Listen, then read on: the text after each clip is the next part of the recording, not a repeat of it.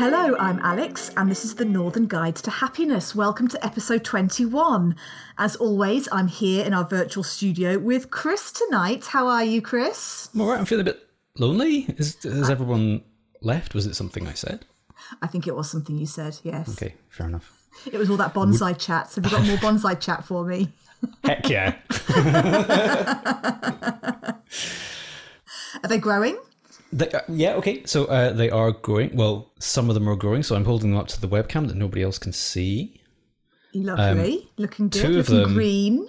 Yeah, two of them are dead. So that means I think I've got 4.5 still on the go.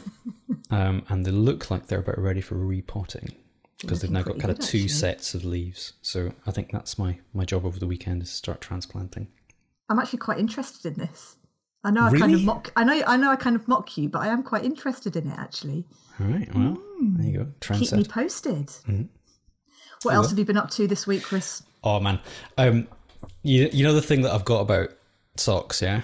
Yeah, Yeah. Bonsais to socks. Here Bonsais we to go. socks, yeah. This is the good stuff. Do you know what made me really happy this week? What came through the post? What? Free socks. Free socks? Free pair of socks from my favourite sock makers, people. They're made out of bamboo and they're just lovely. And they're stripy and gorgeous, which is just great timing because all the old pairs are starting to get holes in them now. So that makes me a happy man. The other thing which makes me happy, sorry, I'll ask about you in a second once I've talked everything about me. Whatever. Actually, no, I'll hold on to it. How are you, Alex? I'm all right, actually. Yeah. I'm okay. I did feel like I wasted a couple of hours of my life last night washing the camper van.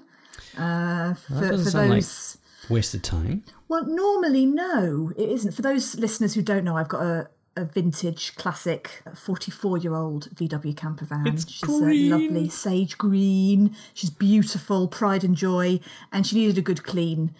She had a few cobwebs hanging off wing mirrors and stuff, so I kind of gave her a good wash. And then, of course, in the middle of the night, I was woken up by the pitter-patter. Well, not the pitter-patter. It was like proper rain. Mm-hmm. So, kind of felt like I wasted my time. But never mind. Back to square one. Yeah. She's still cleanish, but yeah. But also went to the cinema the other week as well. So did we. What did you see? We went to see Shang-Chi. So did we. So good. Oh, yeah. But it was, first time back. And I knew it would be a Marvel film that kind of enticed us back to the cinema. But, it was really good to be back in the cinema. I know Andrea, I think a few weeks ago, said that she'd been to the theatre and it just it feels like things are coming back and it's feeling good to be back in those venues. Bit by bit. Yeah. So what was the thing you were holding on to? What was the other? Oh, it was actually about tidying up as well. I spent an hour and a half, I think, on Saturday, basically bottoming out this room. I'm really glad that people listening to the podcast cannot see the webcam because it looks pretty tidy from where I'm Well, seeing. it does now. Yeah, I mean, and deep clean stuff. Fumigated, getting all the cobwebs out of the corners of the room, and on my hands and knees wiping down the floors and everything just to kind of get rid of the sweaty feet smell. But it was great, and after all the way through the weekend, I just got to stand in the doorway and look at it and go, I don't mind going in there and working on Monday morning. Do you know what? I have to say, I do find it quite therapeutic having a good clean. There's just something quite enjoyable about, tidying up and cleaning and having a good clear out, definitely. I hate doing it. I'm with you on that one. Yeah, I hate doing it, but love you hate doing it? Oh, I don't mind doing it. No. But that's not an offer. I'm not going to come around and tidy the Thompson household.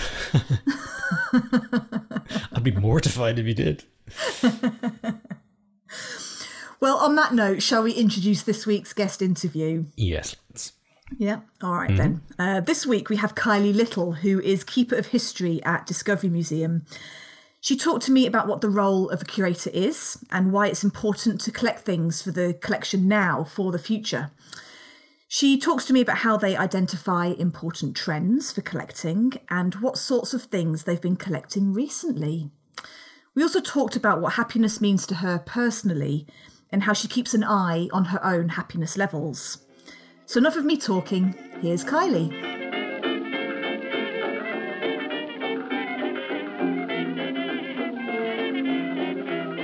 Kylea, a very warm welcome to the Northern Guides to Happiness. We made it. We've had a few technical glitches this afternoon, but we've got there. Yeah, there's nothing quite like technology to make you happy.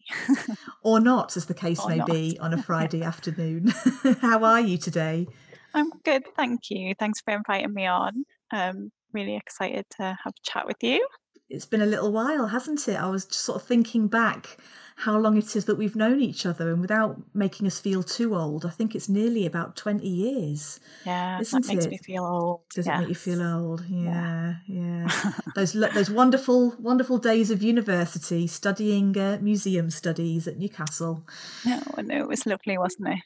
And look at us now, sitting in our rooms, remote recording on a Friday afternoon. Has anything good happened this week to you? Yeah, a couple of good things have happened. Number one is I got a new car, new for me, and I'm really not a car person, but my old car was a 2006 model, and we reached that sort of point where I was unsure if I would ever reach destination. So is the warning light going to come on? I just don't know. Am I about to have to spend a couple of £100 fixing it? And so I finally made the decision to trade it in and get a new car. So I now have a 2013 Nissan Note. So it feels like it's, reliable, which is pretty good. My kids are impressed with the cleanliness inside. For now. I was like, this won't last. And tinted windows in the back, they were like, ooh, feel very fancy. Like a footballer, like a film star with tinted windows. Yeah. So just purely the feeling of reliability has made me feel happy. Well, enjoy the cleanliness while it lasts, because I'm sure, like me with two kids, the lovely, nice, clean carpet doesn't stay clean for very long. No, I had to clear out watsits from under seats when I was trading the old one in. Everything I was very ashamed of the state that it reached. Oh, I know. I feel your pain, and I kind of get the car. When I say valeted, I get the Hoover out and give it a bit of a clean, and then nobody is allowed to touch it, sit in it, eat in it, but it doesn't last. No, it doesn't. Well, I hope you enjoy your new car. Thanks. Would you mind introducing yourself, Kylea, for those people that perhaps don't know who you are? Could you just say who you are? Sure. So I'm Kylea Little. I am Keeper of History, which is essentially a curatorial role at Tyne and Wear Archives and Museums, but I'm actually based at Discovery Museum, which is in the centre of Newcastle, really, Blandford Square. And I'm a mum of two, and that's probably it.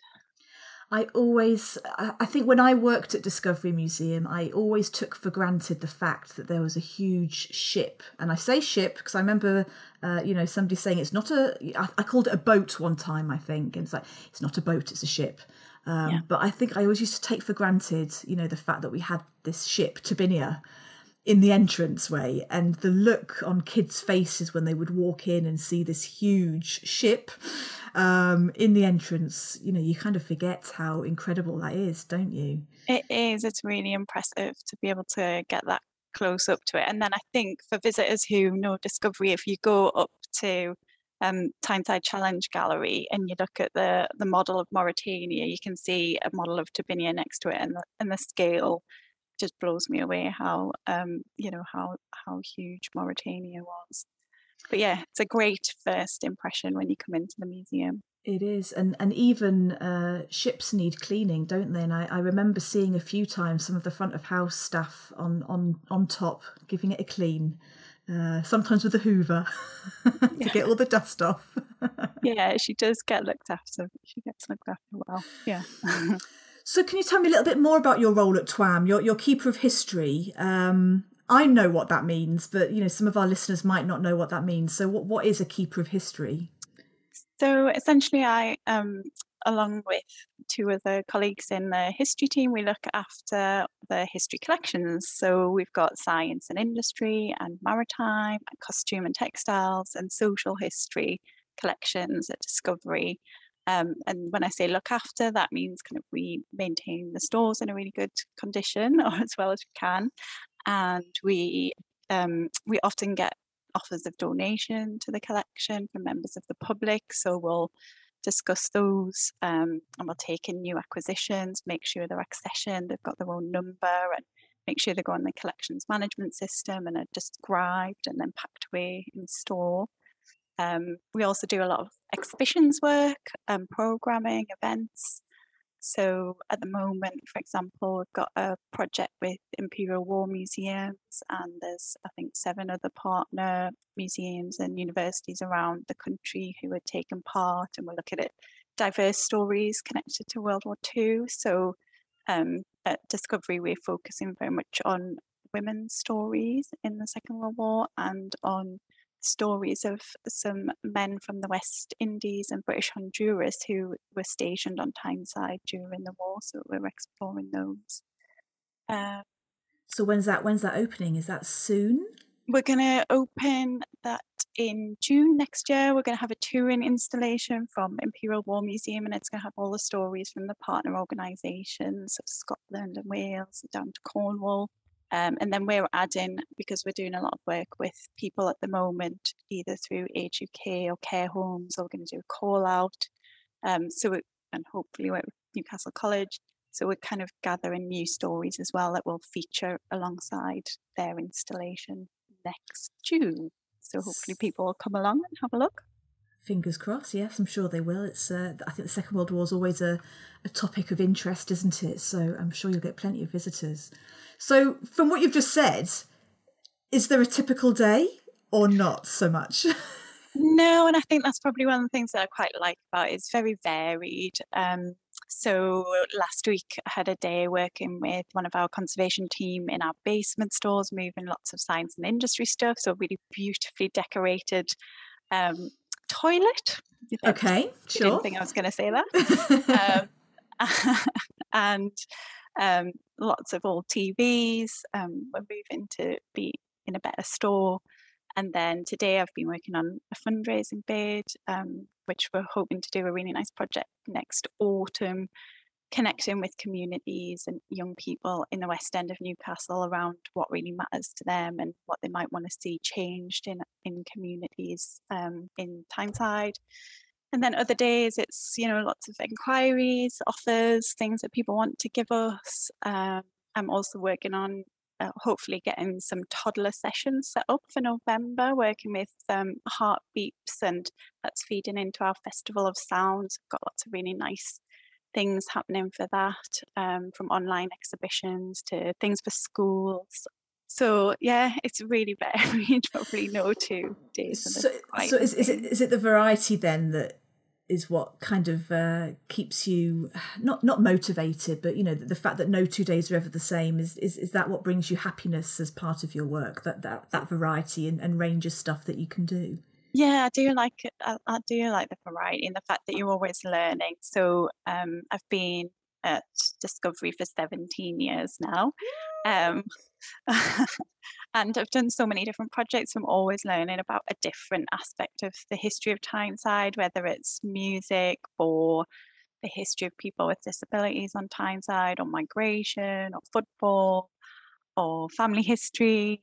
So it's quite nice because each time you feel like you're learning something different. You work with lots of different people as well. So from academics at the local universities to different curators across the country, or members of the public who are really interested in what we're doing.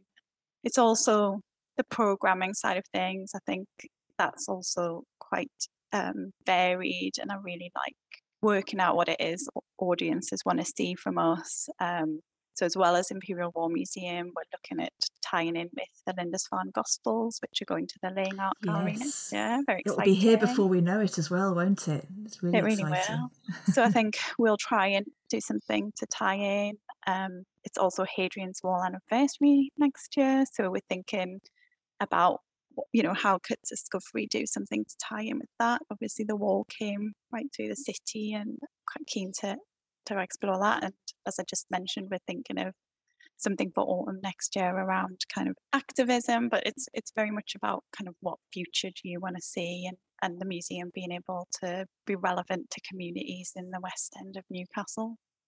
So that's really nice that there's so much going on, and there's lots of stories involved, which I really love, and with kind of each donation offer that we get for the collection, there's a story usually.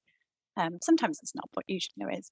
And then with programming, it's always, how does this tie back to Tyneside's changing story? So yeah, it's really, it does bring me happiness. There are frustrations, of course, at times, as there are with all jobs, any jobs. But I feel very, very lucky. I remember someone at school at the gate saying, I think I said, "Oh, how's work?" Just like, "Oh, it's terrible," but who likes their job?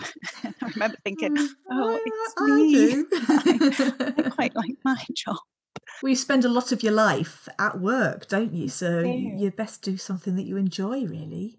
Yeah, I think when I was growing up, my parents were really keen. I think the strongest piece of advice they gave is, if you find something you love, it's not like work. It's not.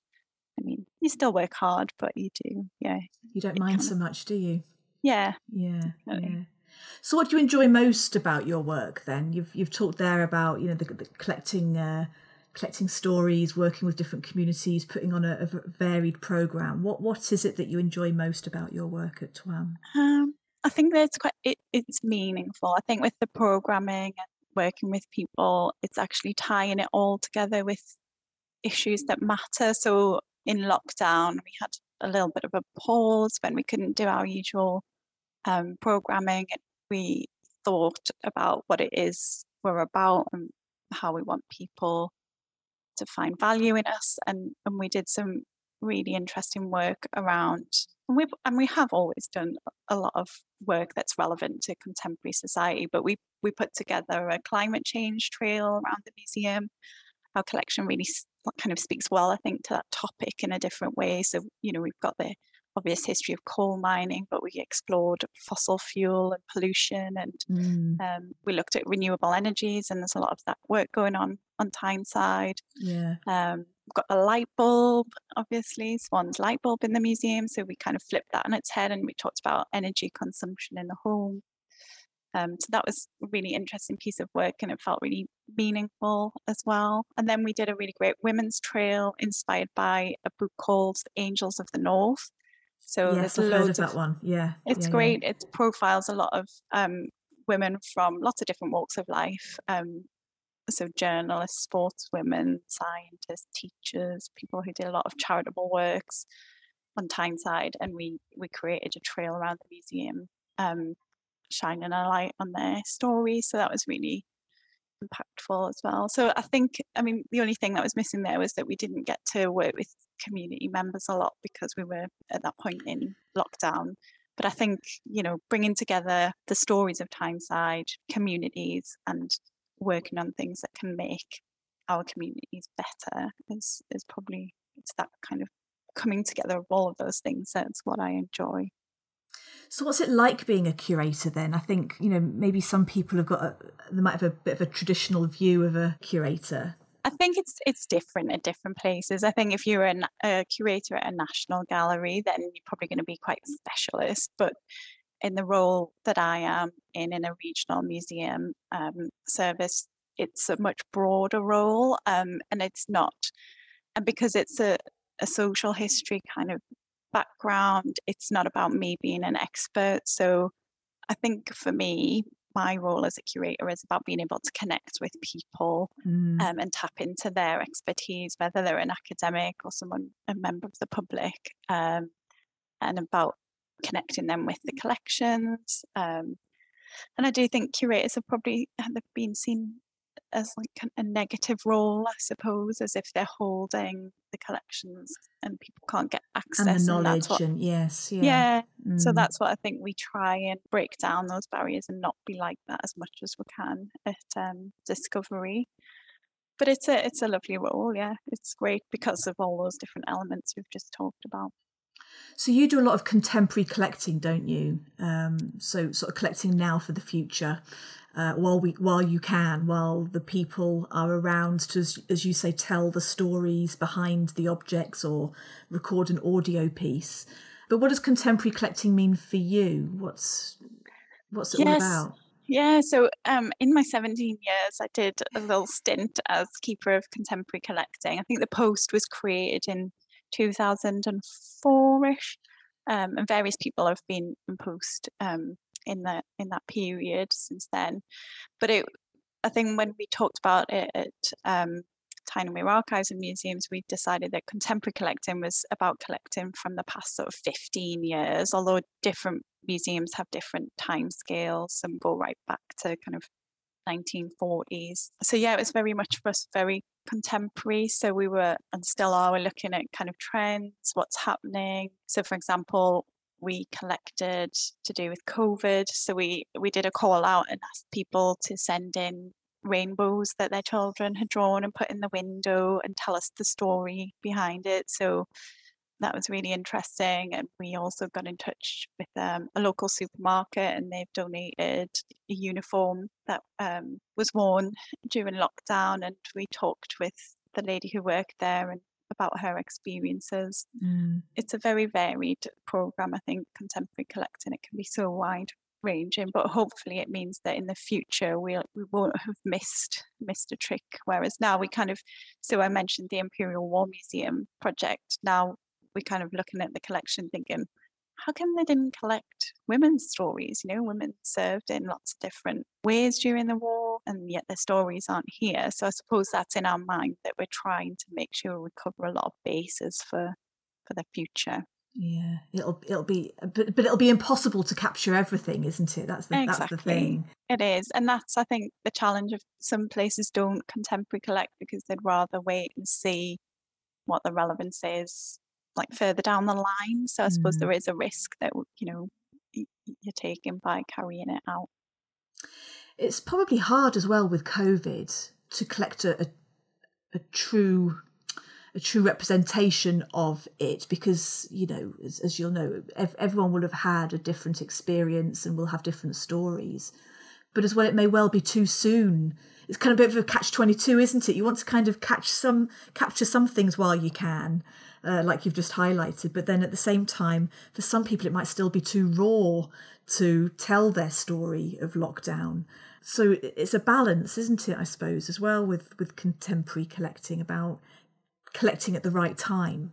Yeah, definitely. And that question of sort of sensitivity and are people in the right place to talk about it is certainly something that we discussed a lot, especially if someone's, you know, lost a loved one during the pandemic, then this might just not be the right time. So yeah, it's got to all be done very sensitively and mindfully, I guess. Do you think people get a certain sense of happiness, contentment through donating a story or donating an object? Yeah, I do. I mean, most times the people who ring up with donations is kind of a difference. So we call people who ring up with offers would be kind of passive collecting, where we haven't gone out to actively collect, and then there's active collecting, which is like the COVID type collecting that I mentioned. But usually the people who ring up with donations, they've held on to something for a long time. It might be really sentimental. We had a lady who got in touch recently and offered us a cake topper from her grandparents' wedding in 1925. And it's so beautiful. It's kind of like this cream hoop, and it's got all of these little cream flowers, and there's a little cherub on the bottom and little silver slippers, and it's a great story, and we agreed that we would take it into the collection. So yeah, I think people feel maybe a sense of validation, and also, you know, if they don't have anyone to pass these things on to, then it's really nice for them to know the museum is keeping them in perpetuity, and they're going to be shared. You know, they might not go on immediate display, but they're in store, they can be accessed, and they can be shared in temporary exhibitions, and obviously now through a lot of social media platforms. So yeah, I think there is a sense of happiness with donating to the museum. I think we still have work to do on who who donates those. So it tends to be kind of older people. You know yourself, Alex, you've worked with younger groups at the museum, and perhaps they don't always, like, I think you did the skater project, didn't you? And they were kind of like, do you want to collect our shoes or our skateboards? Yes, I do. Like, your stinky shoes. yeah. So I think there's a bit of work still to do about kind of people seeing the value in their everyday items as well. I think that project, now that you've mentioned it, was a really interesting one because, and I think it again demonstrates why, you know, a curator sitting behind a desk can't be making all the decisions around what should be collected, because I had no idea that a group of, you know, 13, 14, 15-year-old, mostly boys, a couple of girls in the group, would pick out a fluorescent pink skateboard. But that was the one that they wanted. And I would never, if it was up to me, I'd have never have made that, you know, if we were to buy a skateboard to go in the collection, I wouldn't have picked that one. So I thought that was a prime example of why we can't have decision makers making those decisions on behalf of communities. Exactly. Yeah. Oh, that was a great project. Oh, that feels so long ago. It was a long time ago. Kylie. Oh no, it was just yesterday. What would you personally donate to a museum?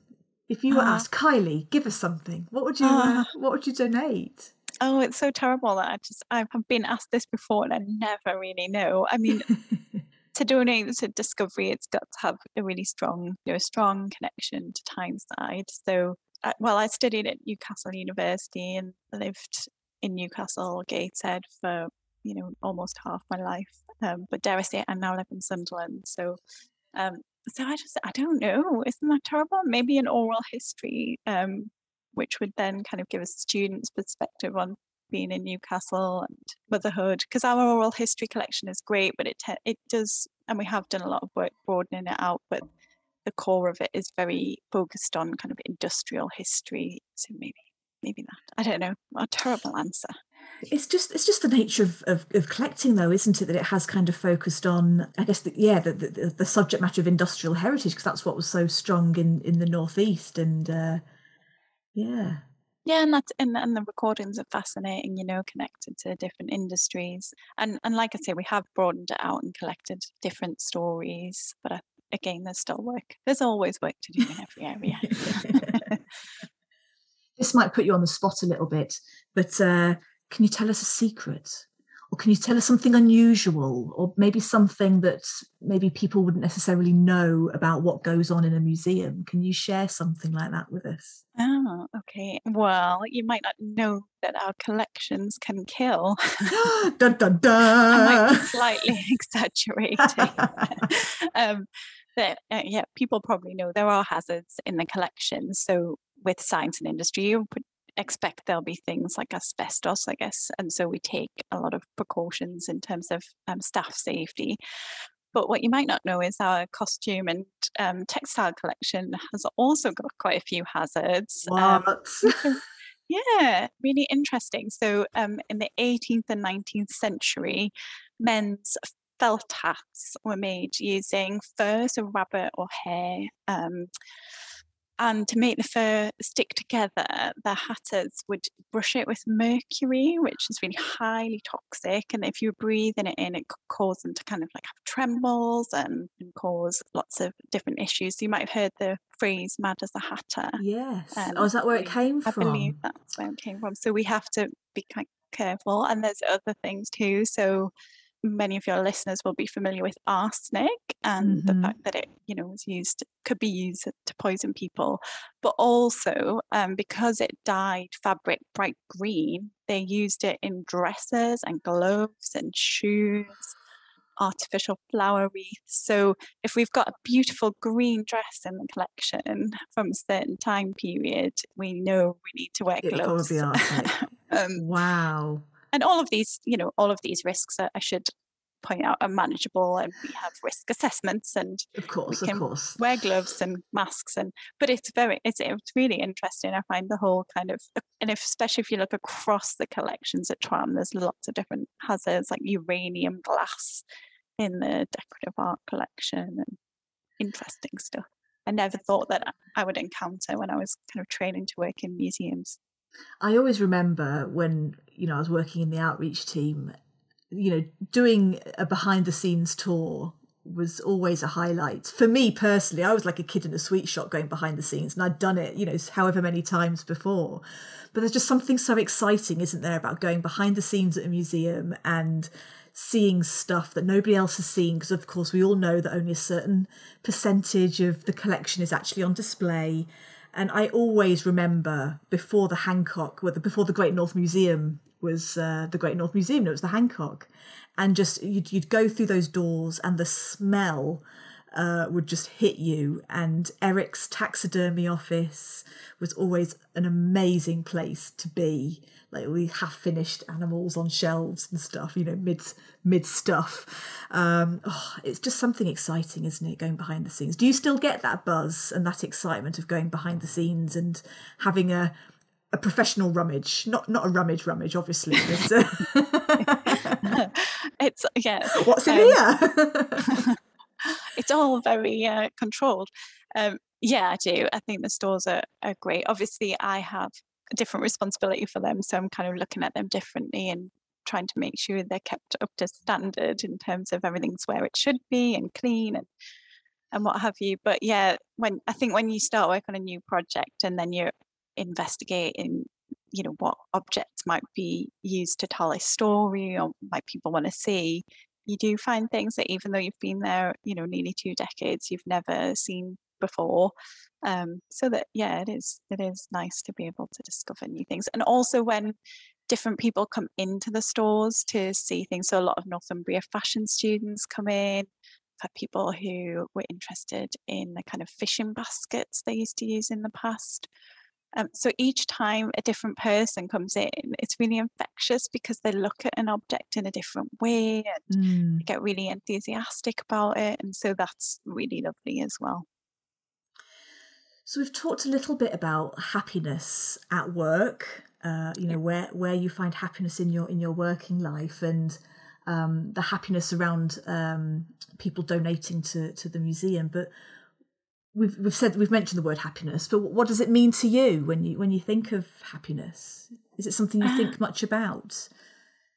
I do think about it, and I was thinking of that there are some cultures, aren't there, where when they talk about snow, they don't just have one word for snow, they have like 26 different kinds of snow. And I think that we probably need to think about happiness in that sort of way, because there's joy or contentment or gratitude or there's just so many different forms of happiness. And then I also think about the kids' film Inside Out, which that's such a great film, isn't it? Yeah, I really loved it. I think my kids loved it. I don't really, maybe on a different level than I was thinking about it. But anyone who hasn't listened, it follows a 10-year-old girl, isn't it? And she has to relocate home with her parents. Her dad gets a different job, and so it's about her experience of a new house, a new school, a new neighborhood, and it's told from the point of view of 5 of her emotions that are kind of controlling her actions. So I think joy is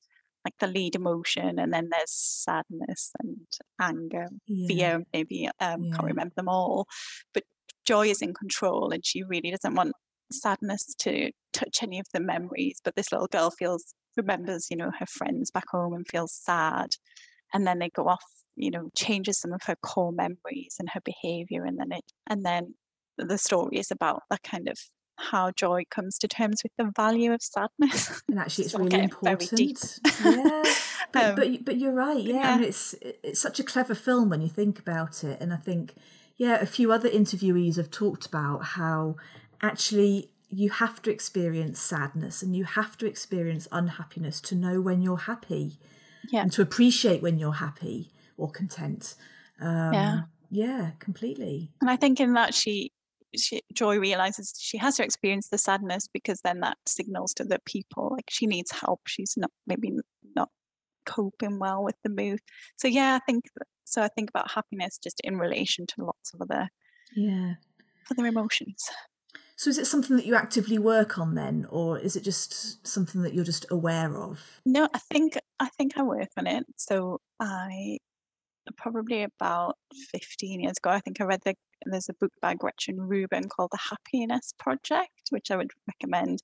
So each month of the year, she enacts a small change in her life to see if she can be a little bit happier. She has a very she's very lucky in her life. She had a very good career, and she's saying her family are really healthy and happy, but she just felt like maybe there was some tweaks. So I think that kind of set me off on a bit of a journey of am I just living purposefully? Am I thinking about what makes me happy rather than just kind of what other people see as happiness and what their society, I suppose, sees as happiness. It's kind of how you want to live, isn't it? So I do set myself little goals.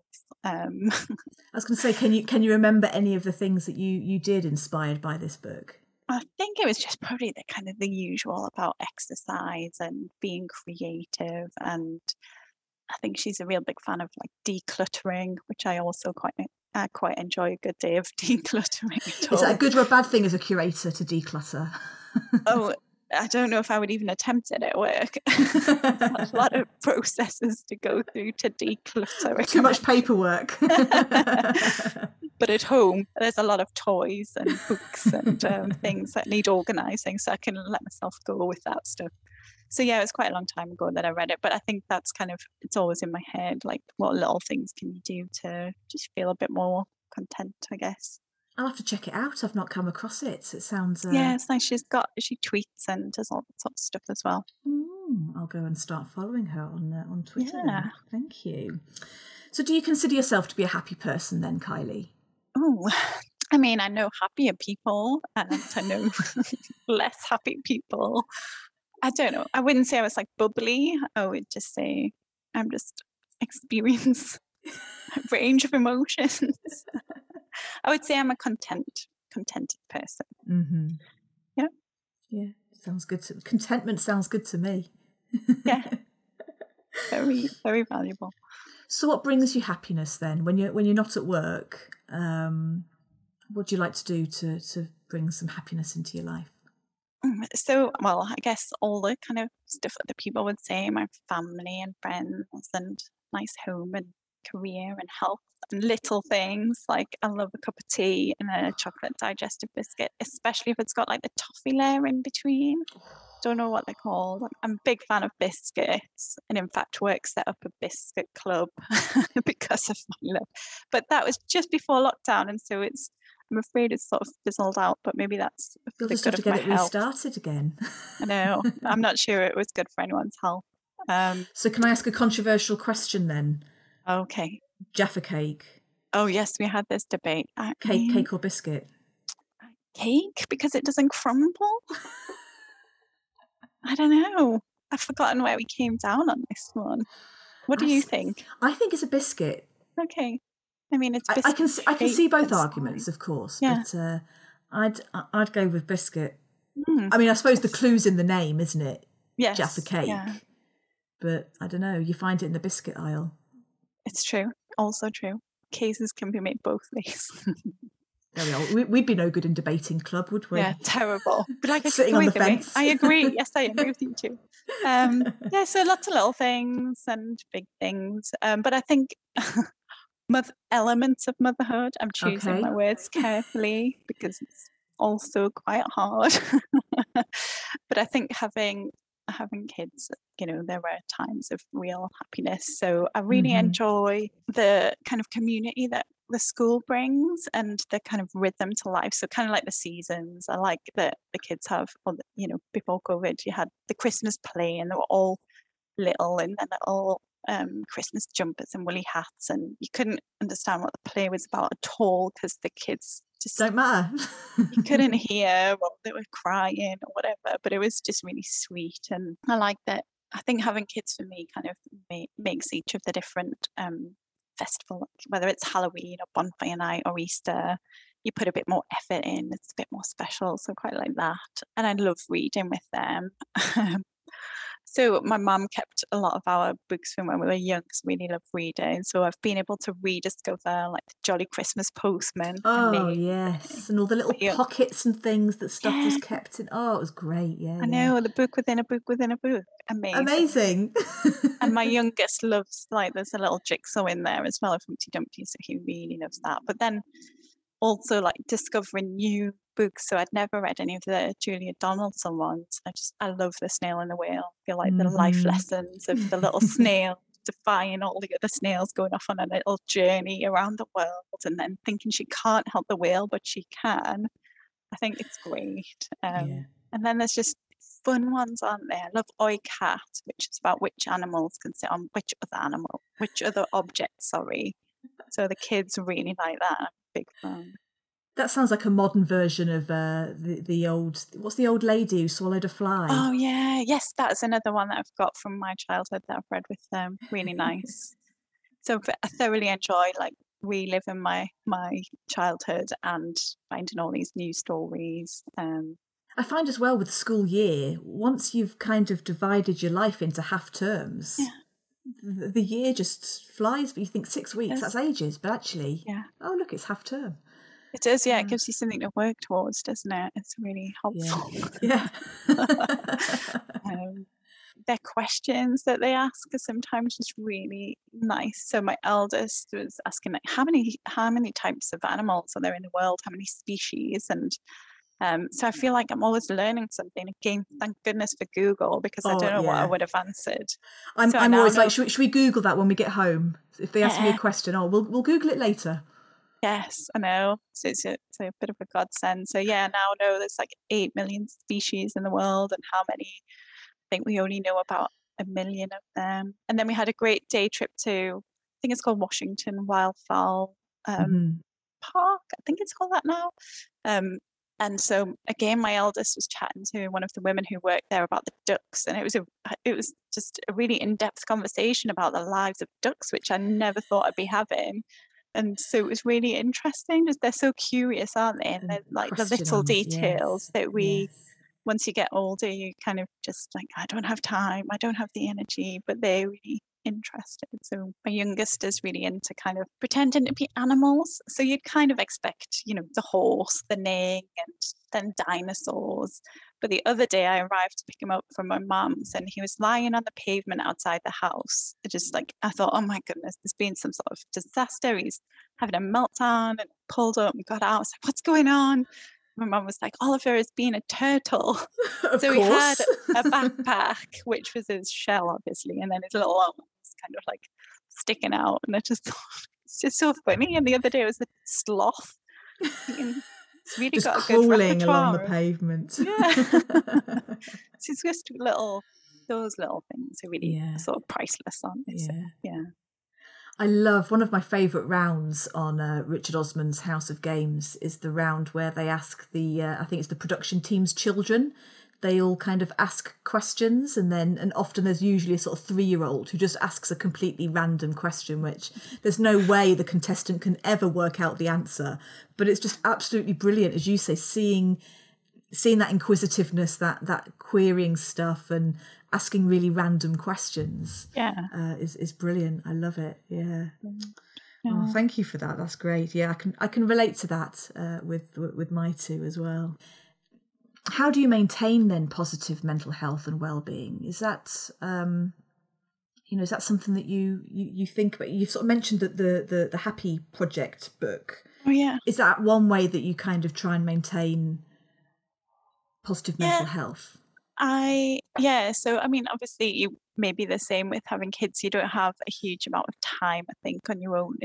We've got a great support from my parents, but it's a small support network, so it's not a lot of time when we can kind of go off and do hobbies or whatever. So it's kind of finding little pockets, I suppose, of time. So I've recently started reading fiction again, which I loved reading, and it dropped off, I guess, when I had the kids. And then in lockdown again, I was thinking, why am I not reading? So I've set myself a little challenge of a book a month. So I'm doing that, which I find it's like just a bit of escapism, isn't it? That you can be transported to a different time, a place, a different life. So I think that's good for my positive health. I know one of the mums at school knits, and I remember thinking, I should knit because she's great at knitting. I haven't got the patience for it. I wish I could as well. Yeah, so I was like, I got the knitting needles out and had a go, and then I was like, actually, this isn't my kind of positive health and well-being thing. Mine is kind of reading and I try and do little bits of exercise. So I have a little walk on a dinner time, just 10 minutes if I can. That makes me feel better. There's some great apps out there as well. So I've got the Calm app, which is like a meditation.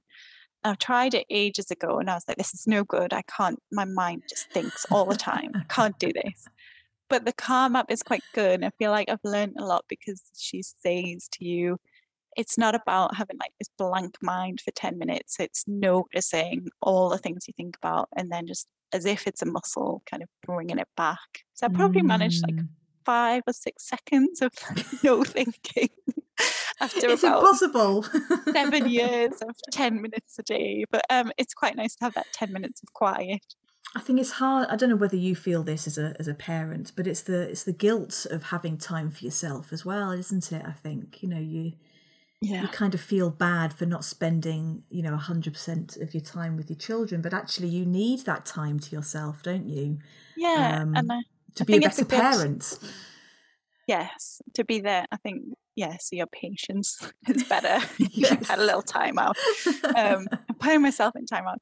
And then I think also, some of the things that I do, I would hope that the boys would do when they're older, like they would see me exercise or they would see me read or go for walks or just spend a bit of time doing something for me. So hopefully they'll see those habits and learn from them. Yes, being a positive role model. Yeah, exactly. Amazing. Thank you so much, Kylie. We've had an eclectic conversation from mercury and arsenic in old clothing in your collections to the philosophy of Inside Out to the hidden meanings of the snail and the whale. So the full spectrum there of things to talk about. Thank you so much for your time today. It's been an absolute pleasure catching up with you again. We're probably due a reunion or something, aren't we? Most definitely. Of our museum studies course. There's a few of us out there, but we should all get together and have a drink in the hot spur. Sounds fabulous. But thank you very much, Kylie. Thanks for having me.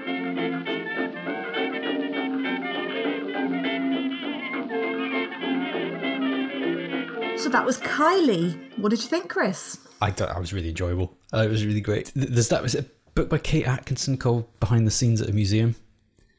Just kind of thinking about that phrase all the way through it. I think it was her first novel or something like that. I love Kate Atkinson books. But I just love the idea of getting behind the scenes at a place like Discovery or the Great North Museum. Love being in those spaces, got so many happy memories, particularly when the kids were younger. Mm-hmm. I remember this horrible incident when I took Daniel there. We drove and parked up in a car park and then walked from the car park to Discovery in the pouring rain. He was on my shoulders. And we went around and we were all kind of wet. We really enjoyed it. And then we walked home. We walked back to the car park. No car keys. I dropped them on the way to the museum. And of course, somebody thankfully had picked them up and dropped them off the police station when it's still at Pilgrim Street. But all we could do was to walk back through the pouring rain back to the museum and try and find the warmest spot that we could. When Daniel was about 5 or 6 or something, he was remarkably patient. But I just remember sort of sitting there in the museum and just really wanted to cry. I was like, oh, this has been a disaster. So anyway, many happy memories of hiding out at Discovery Museum.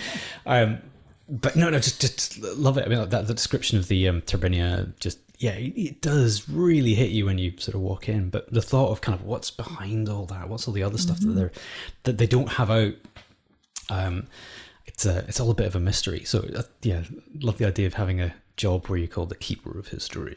The keeper of history. She's got a sort of big cloak with a massive collar and a sort of headdress, I think.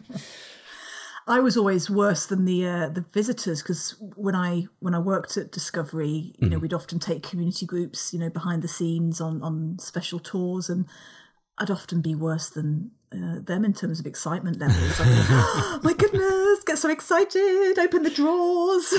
Well, that was the thing. Listening to the two of you just kind of geeking on about geeking on, how dare you?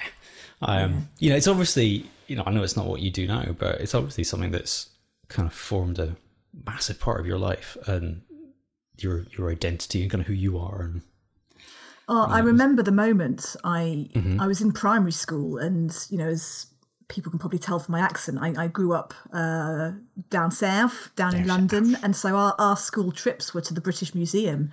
And I remember just as a primary school kid walking into the ancient Egypt galleries and just being completely mesmerised by it all, and went on and did, you know, Egyptology at Liverpool, and then ended up working in a museum. But for me, that was where it all started, really, that school trip as a primary school kid. Yeah, love it. Did I ever tell you that I proposed to my wife on the steps of the Hancock Museum, as it was then? Oh, no, you didn't. Yeah. It's completely premeditated. We both knew we were going to. We thought, all right, so I need to propose properly. We went and got the ring. Where are we going to do it? And it was either going to be Central Station or the Hancock. And we decided the Hancock. It's a pretty impressive backdrop for it. It is. Yeah. Great stuff. And I loved the story about the arsenic. Slightly worrying story, but still a great piece of gossip there on the collections and the colour green. And that was great. Yeah, I liked her description of trying to meditate. You know, that whole kind of mindfulness thing of trying to stop yourself thinking. Yeah. Well, I tried. When I first got chronic fatigue syndrome, the physio that I was working with, Elaine, who was great, kind of got me on to doing this kind of app guided meditation, this mindfulness work, and it's great. But man, it's so hard to kind of. Is it meant to be hard? No, it's not, and that's actually a really good point. It's not. I'm completely mischaracterizing it. I really, really like it. It's a wonderful thing to be able to do kind of in the middle of the afternoon when things are getting a little bit too much. I just kind of take it, right, I'm just going to 20 minutes, just get away from my desk and just kind of try to stop yourself thinking, or at least kind of let the thoughts just kind of pass and go and sort of recede into the distance like the traffic moving on. So yeah, I completely got what she was talking about with that. It's, you know, it takes a lot of practice to do. I think that's what I mean. It's not that it's hard, it just kind of takes practice. But no, I think more people should do it. I really liked and could relate to what she was saying about having children and you know, the balance of being a working parent and making sure that you still find time for yourself to be a better parent, you know, but also the joy of discovering some of the old classics, the old books that, you know, you read or had read to you as a small child, and discovering new ones as well, and just the joy of being able to enjoy, you know, Halloween and Christmas just in a different way, you know, through a child's eyes, I suppose, as well. So all of that sort of stuff I could really relate to. Yeah. I've realised how much of a curmudgeon I've become. You know, when you get around to Halloween. A curmudgeon? I'm a curmudgeon, yes. A curmudgeon? Oh, I've never heard that word before. Have you not? All right. It's kind of sort of old grumpy man, I think is probably the best Like a bar humbug? Like a bar humbug, yeah. Okay. But yeah, when your kids get excited about stuff, that kind of changes it. And you kind of, you do see it from a different angle and kind of shines a light on your, as you say, your bar humbugness. So, well, thank you, Chris. That was great. And thank you, Kylie, as well for that interview. Yeah. If you've been inspired by this podcast episode, then we'd love to hear from you. We love hearing your stories and opinions on what happiness means to you. You can get in touch via email, hello@thenorthernguidetohappiness.co.uk, or you can find us on Twitter @NorthHappiness and Instagram and Facebook @NorthernHappiness. We're really glad to be spreading joy and happiness around the North East through this podcast, thanks to funding from the National Lottery Community Fund and the Newcastle COVID Fund. So thank you so much to our funders for their support. Next time, we have Mandy Cresswell, who is the Chief Officer at Meadowell Connected. Meadowell Connected is a community hub based in the Meadowell in North Tyneside, which has been serving the community there for over 25 years. I talked to Mandy about why she's so passionate about working in the community sector and what happiness means to her.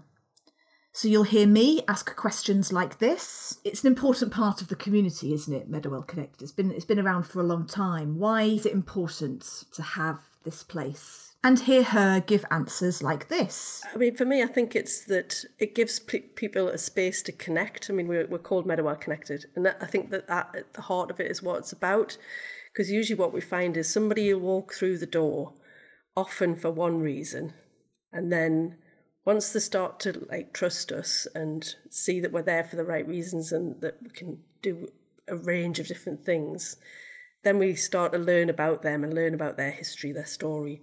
And then we find out, actually there's loads more things going on in this person's life, and that's how we can help. So we've reached the end of another episode.